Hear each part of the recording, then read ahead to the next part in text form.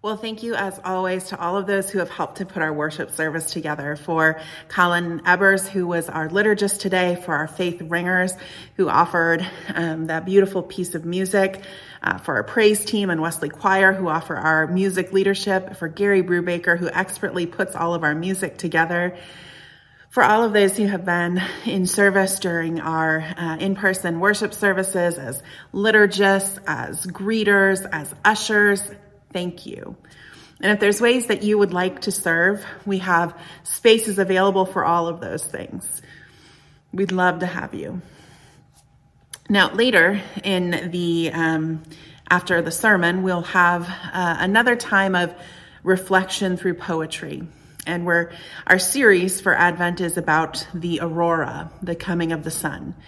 And so if you have any sunrise or sunset pictures that you would be willing to share to use in these poetic reflections, you can feel free to send those to this Facebook page. You can email the church or contact the church, or we'll get them from you somehow as we reflect on the aurora. John Bucher, who is an expert on storytelling and on myth. He's the creative director of the Joseph Campbell Institute. He says, dawn is a prophetic image. It's a prophetic image in the sky that tells us something good is coming. And Alexander Shaya, who is a theologian, he says about Christmas, he said that Christmas teaches us to be a people who know that in every deep dark of our lives, the Christ is born anew and evermore. Darkness is not how the world ends. Darkness marks the time of beginning again. And so in this season of Advent, which is the 4 weeks of preparation for Christmas, we're preparing for the birth of Jesus. And in this season, we'll announce the coming of the sun, a light rising that we've never seen before. This aurora redefines our relationship with comfort, with control, with creativity, with gratitude, and even with darkness. And so today, we'll talk about what this teaches us about comfort. Would you pray with me? God, may the words of my mouth and the meditations of all of our hearts be acceptable in your sight, O Lord, our rock and our redeemer. Amen. Well, I heard this story originally from John Bucher, and it's a story about Charles Francis Hall. And Charles Francis Hall was an American explorer, and he especially explored the Arctic. He was one of the first to travel to the North Pole. And when he was sailing around the Baffin Islands, every night he would go out on the deck of the ship and he would look into the sky and he would just say that he sensed that something was coming and something was changing. And one night he went to bed and just as he was about asleep, the captain of the ship comes crashing into his room frantically. And he says, "Come quick, the world is on fire." Now, what we know that the captain has seen is the aurora borealis, or the northern lights. But can you imagine seeing these for the first time and not knowing what they were, having no knowledge of what this is or what this might be? I mean, would you think the world is on fire? The world is on fire. I mean, we have heard that a lot, haven't we?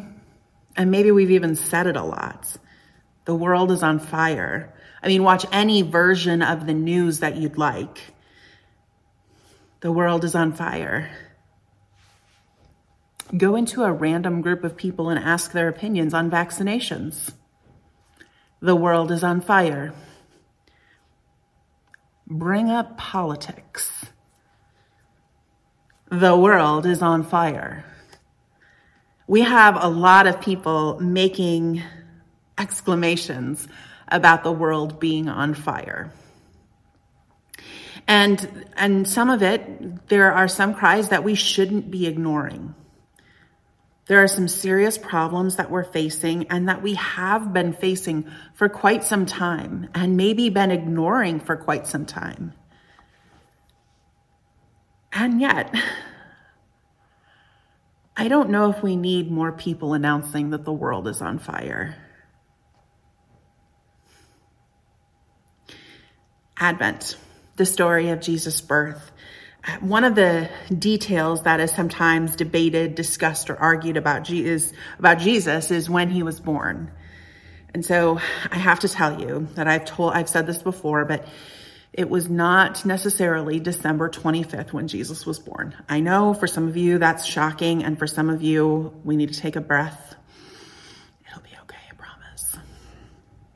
I'm not saying that to ruin Christmas or to say that this date doesn't have any significance, because I think it actually has a deeper significance. And it's a deeper meaning and related to the story, in the beginning of the story. So December contains the longest day, and it's when things are the darkest. It's cold, it's dark, maybe it's lonely. At about, I don't know, like 4:30 every night, I feel like it's 37 o'clock.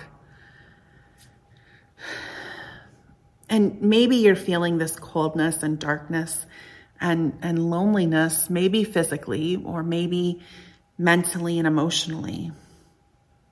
The most wonderful time of the year is also one of the most stressful and depressing.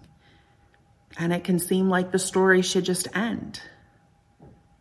And yet God continues to work and bring about something new. This season contains the winter solstice, the longest and the darkest day of the year. And every day from then, it starts to get a little bit lighter every day. Solstice literally means sun stands still. And every day from the winter solstice, the sun will start to shine more.